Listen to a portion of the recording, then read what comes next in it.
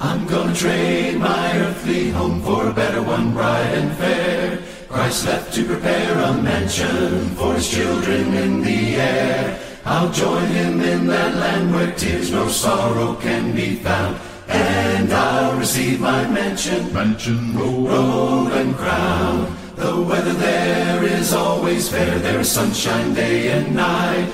No cold and no rain will fall there, for the sun shines ever bright. I'll need no heavy garments, I'll just wrap my robe around when I receive my mansion. Good afternoon. It is Wednesday, February 21st, 2018. I want to welcome everybody who's joining in here as we get started this morning.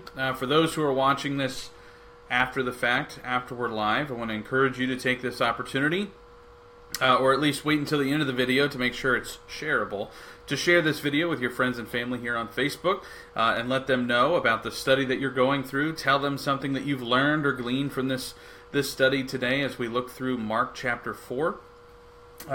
And just help start a conversation with those you love about the Word. And I think that can open up a lot of doors in the future. If you have not yet caught up or are behind perhaps in the reading, we're reading through Mark chapters 3 through 7 this week.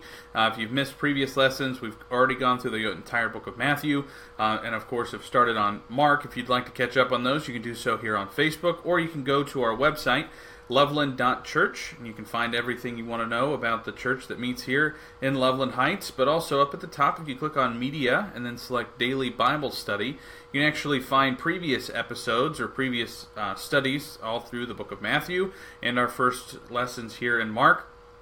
You can catch up on those. And if you're like me and you like things easily accessible on your mobile device, there's also a section there that you can subscribe to the podcast version as well. So I hope you take the opportunity to do that. If you have any questions at all during the course of this study, you can always leave those in the comment section down below here on the Facebook video, or if you're listening after the fact, or perhaps you're listening in the podcast version, you can always email us at info@loveland.church, and we'll be more than happy to answer those questions for you.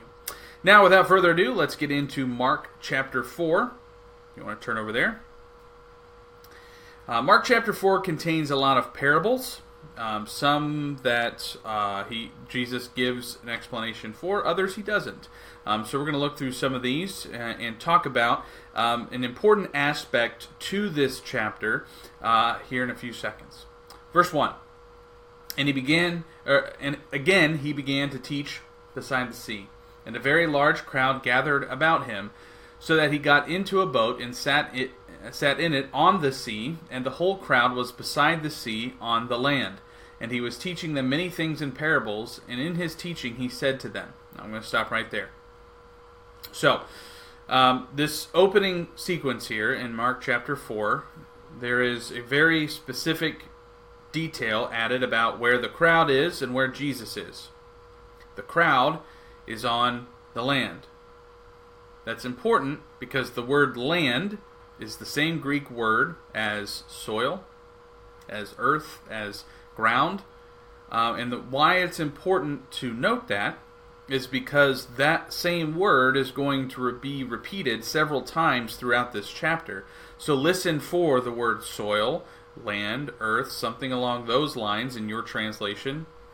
But the fact that this crowd is standing on land or on the soil, which would be the exact phrase in the Greek, puts them directly into the application that Jesus is teaching through his parables here. He is delivering his word to those standing on the soil. It is quite literally the sower scattering seed on the soil. Let's listen to that. Verse 3. Listen. Behold, a sower went out to sow. And as he sowed, some seed fell along the path, and the birds came and devoured it. Other seed fell on rocky ground, where it did not have much soil, and immediately it sprang up, since it had no depth of soil. And when the sun rose, it was scorched, and since it had no root, it withered away. Other seed fell among thorns, and the thorns grew up and choked it, and it yielded no grain. And other seeds fell into good soil and produced grain, growing up and increasing and yielding 30-fold and 60-fold and 100-fold. And he said, He who has ears to hear, let him hear. So that final phrase there is something we heard in the gospel account of Matthew. It's something that Jesus often adds at the end of his parables. And it is intended to be a call to action. Those who are willing to hear the lesson that I'm teaching, let them hear.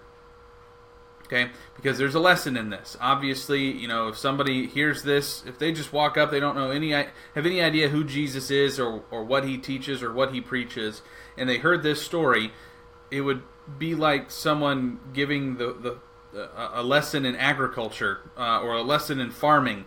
It doesn't really make a whole lot of sense in terms of our spiritual life, but of course, those who are there to hear Jesus speak about the spiritual things, this is going to perk their ears up. Now when he was alone, verse 10, those around him with the 12 asked him about the parables. And he said to them, To you has been given the secret of the kingdom of God, but for those outside everything is in parables, so that they may indeed see but not perceive, and may indeed hear but not understand, lest they should turn and be forgiven.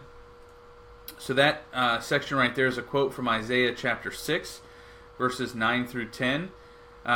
Just a quick glimpse there. It says, Go and say to his people, keep on hearing but do not understand, keep on seeing but do not perceive.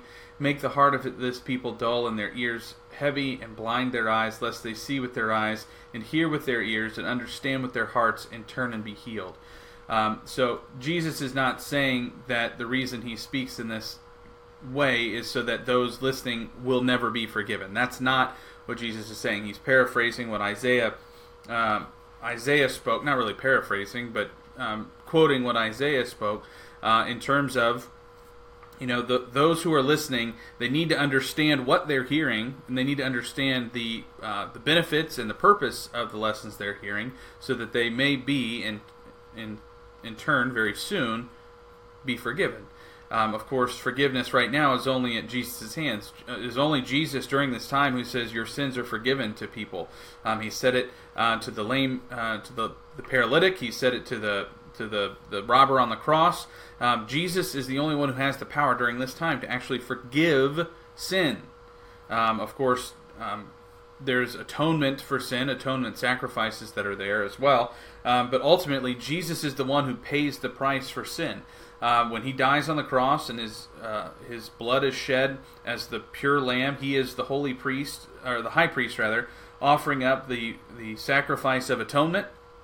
And that sacrifice paid the debt of sinners before and pays the debt for sinners in the future as long as they obey and believe. The debt that has been paid, it's kind of like when the way I've heard it described in the past is for those before Jesus' death, before the sacrifice, the ultimate sacrifice, if they offered up sacrifices of atonement, there's basically like a credit card.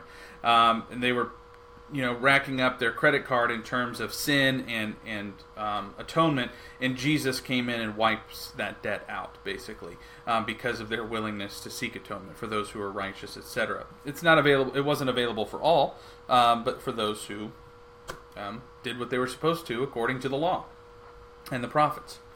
All right, verse 13. And Jesus said to them, Do you not understand this parable? How then will you understand all the parables? The sower sows the word, and these are the ones along the path, where the word is sown. When they hear, Satan immediately comes and takes away the word that is sown in them. And these are the ones sown on rocky ground, the ones who, when they hear the word, immediately receive it with joy, and they have no root in themselves, but endure for a little while. Then when tribulation or persecution arises on account of the word, immediately they fall away. And others are the ones sown among thorns. They are those who hear the word, but the cares of the world and the deceitfulness of riches and the desires for other things enter in and choke the word, and it proves unfruitful. But those that were sown on the good soil are the ones who hear the word and accept it and bear fruit, 30-fold and 60-fold and 100-fold. So Jesus categorizes 4 groups of people and how the word is received with them. For some, the first group that that was sown along the path, these are folks who hear the word, but then immediately, whatever.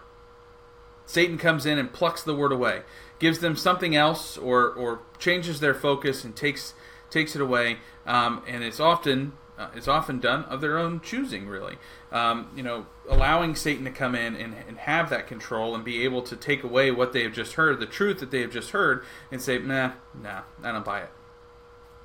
They have had the word sown, but they have basically refused it. Then the ones that are sown on rocky ground, these are those who hear the word, they are joyful, they are like, yeah, I've got the truth, they're on fire for Jesus, I think is a term that's been used in the past. But then when anything comes up, when any question or curiosity or trial or tribulation or temptation arises that makes them question the word and the truth that they've heard, they immediately forget it and say, no, can't. I want to do this. And that kind of ties in as well to those who are sown among the thorns. The thorns that choke them out are the cares of this world. Things like, we've talked in the past about the cost of being a disciple. The thorns in this would be something along the lines of those who accept the word, but the word contradicts, or the word teaches against things that they want to do in the world.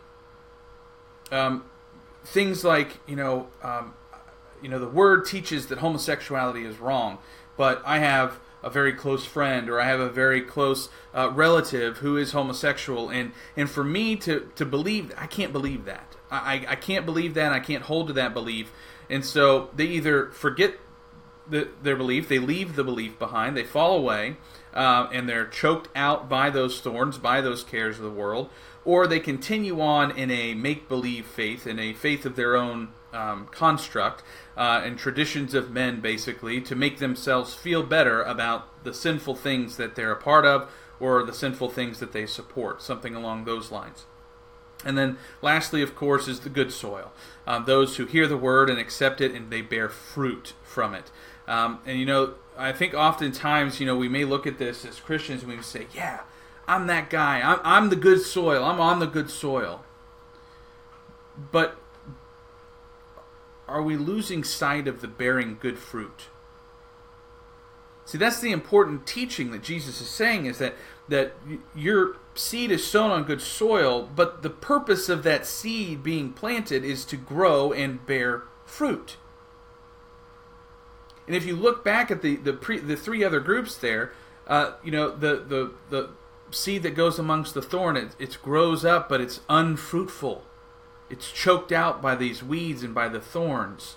The one that's thrown on the path, it never has an opportunity to grow. There is no fruit that comes from that. And then, of course, the ones that fall on the rocky soil, their root doesn't hold firm enough, long enough for them to bear good fruit. And so, the whole point of this is bearing good fruit. And are you doing that in your life? That's the teaching that Jesus is bringing forth here. Now in verse 21, he kind of enlightens that a little bit, pun intended. And when he said to them, is a lamp brought in to be put under a basket, or under a bed, and not on a stand? For nothing is hidden except to be made manifest, nor is anything secret except to come to light. If anyone has ears to hear, let him hear. And he said to them, pay attention to what you hear. With the measure you use, it will be measured to you, and still more will be added to you. For to the one who has, more will be given, and from the one who has not, even what he has will be taken away. So, Jesus says, be fruitful, bear good fruit. And then he explains, he says, the whole purpose of this is to shine the light, is to bear good fruit. You don't get a light and then you hide it under a basket or under a bed. You put it on a stand to shine bright. Nothing is hidden. Nothing is hidden. And nothing is secret. Okay? And here we have another parable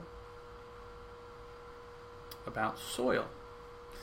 And he said, the kingdom of God is as if a man should scatter seed on the ground. He sleeps and rises night and day, and the seed sprouts and grows. He doesn't know how, the earth produces by itself, first the blade, then the ear, then the full grain in the ear. But when the grain is ripe, at once he puts in the sickle, because the harvest has come. So again, we have another example of the seed being sowed out there. And we'll talk more about that here in a second. Let's get through the rest of these here. Verse 30. And he said, "With what can we compare the kingdom of God, or what parable shall we use for it? It is like a grain of mustard seed, which when sown on the ground is the smallest of all the seeds on the earth. Yet when it is sown, it grows up and becomes larger than all the garden plants, and puts out large branches, so that the birds of the air can make nests in its shade." And with many such parables he spoke the word to them, as they were able to hear it.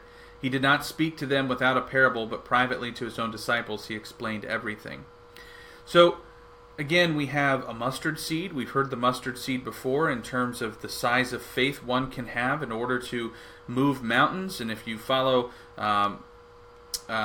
my other blog or brand, I guess, whatever, called Duck Disciple over on Instagram, I've put up a picture yesterday about faith that moves mountains and mountains that don't move.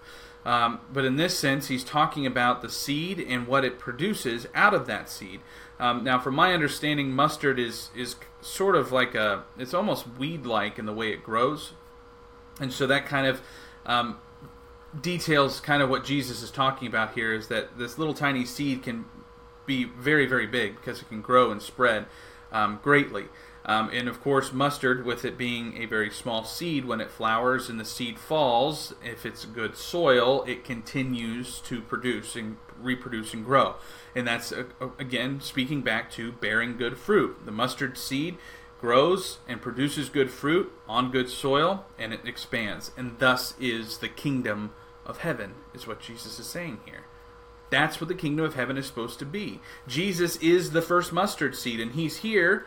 He's standing out in the boat, and he's casting the seed, his bearing of good fruit, and he's casting that seed onto the soil, and it's going to spread. And it has spread, of course. So,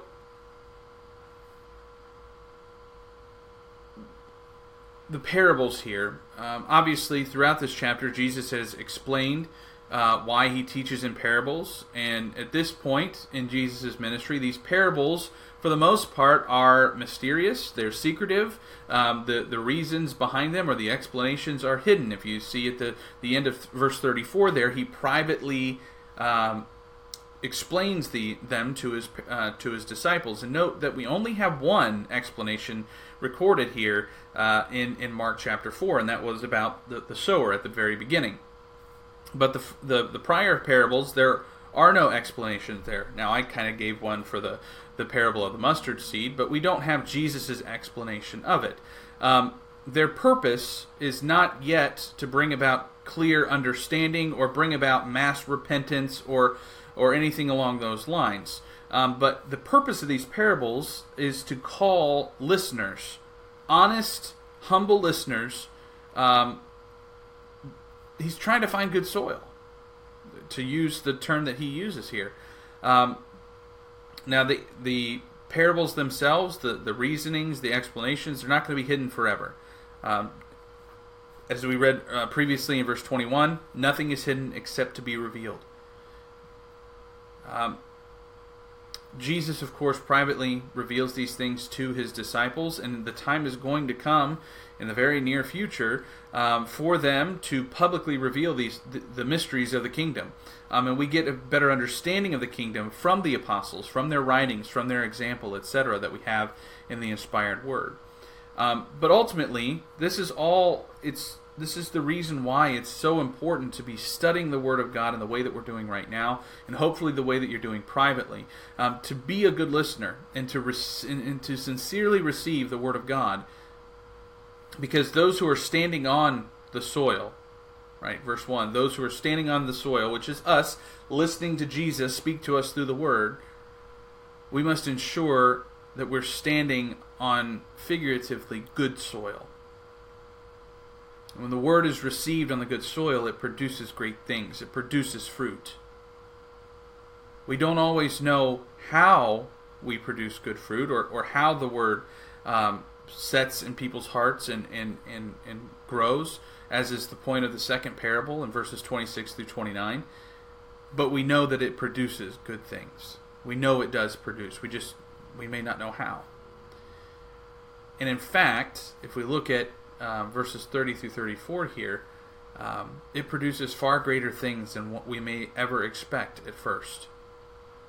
You know, when I look back at my baptism, and look back at the conversations, and even back to when my parents were baptized, and look back at all of the things that happened to line up, all the little mustard seeds that grew and flourished, and I myself receiving that mustard seed at one point and growing, even growing still today. I'm still obviously not perfect. Nobody is perfect, and there are much greater preachers and ministers and speakers and those who are knowledgeable about the Word, more so than I.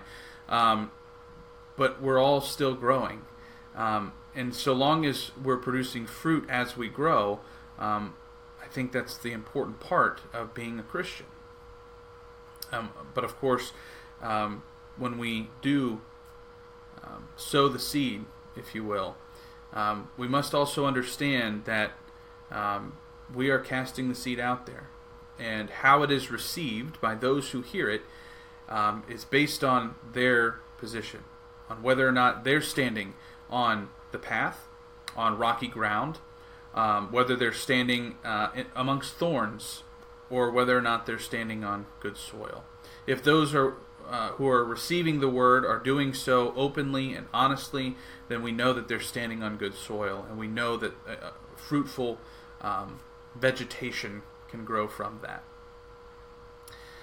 So lastly here, we'll wrap up chapter 4 in a miracle that Jesus performs out on the sea. Very popular and probably regularly, something that's fresh in many Christians' minds, because this is something that I think everybody has learned about in some capacity during their childhood, etc. But on that day, verse 35, when evening had come, he said to them, "Let's go across to the other side." Remember, they're still in the sea. So let's go across to the other side. And leaving the crowd, they took him with them in the boat, just as he was. And other boats were also with him. So they had this fleet of boats going across the sea. And a great windstorm arose, and the waves were breaking into the boat, so that the boat was already filling. But he was in the stern, asleep on the cushion. And they woke him and said to him, "Teacher, do you not care that we are perishing?" And he awoke, and he rebuked the wind, and he said to the sea, "Peace, be still." And the wind ceased, and there was a great calm. And he said to them, "Why are you so afraid? Have you still no faith?" And they were filled with great fear, and said to one another, "Who then is this, that even the wind and the sea obey him?" I wish I would have used that "peace be still" line while my wife and I were away in Tennessee. The first night in the cabin there, the winds were so strong, and the cabin would groan as the 30, 40 mile an hour wind gusts would push against the cabin. And we were on the top of a hill, basically, and I wish I would have just woke up and said, "Peace, be still," just for a laugh more than anything, because I know it wouldn't have worked. But nonetheless, Jesus shows his power here. He has the power over the wind. He has the power over the waves. He has power over nature. And the question that is asked by the disciples, and remember, his apostles are here too, and there are other disciples with them. Who then is this that even the wind and the sea obey him? At this point, all the lessons that Jesus has taught, all the things that Jesus has done, all of these things,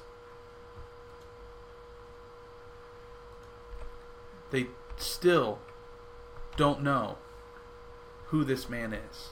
They still don't get it.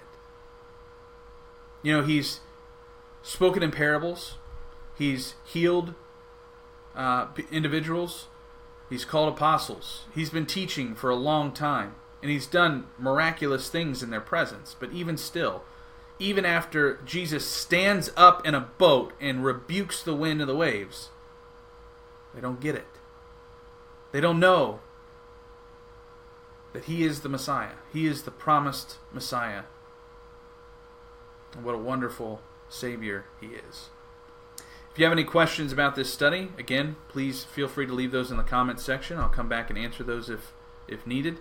Or you can reach out privately at info@loveland.church, and you can use that email address as well if you have any need that we can assist you with, or if you have any prayer requests that you'd like us to pray for or with you.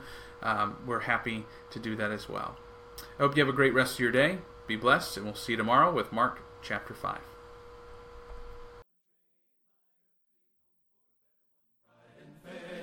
Christ left to prepare a mansion for his children in the air. I'll join him in that land where tears no sorrow can be found. And I'll receive my mansion, robe and crown. The weather there is always fair, there is sunshine day and night.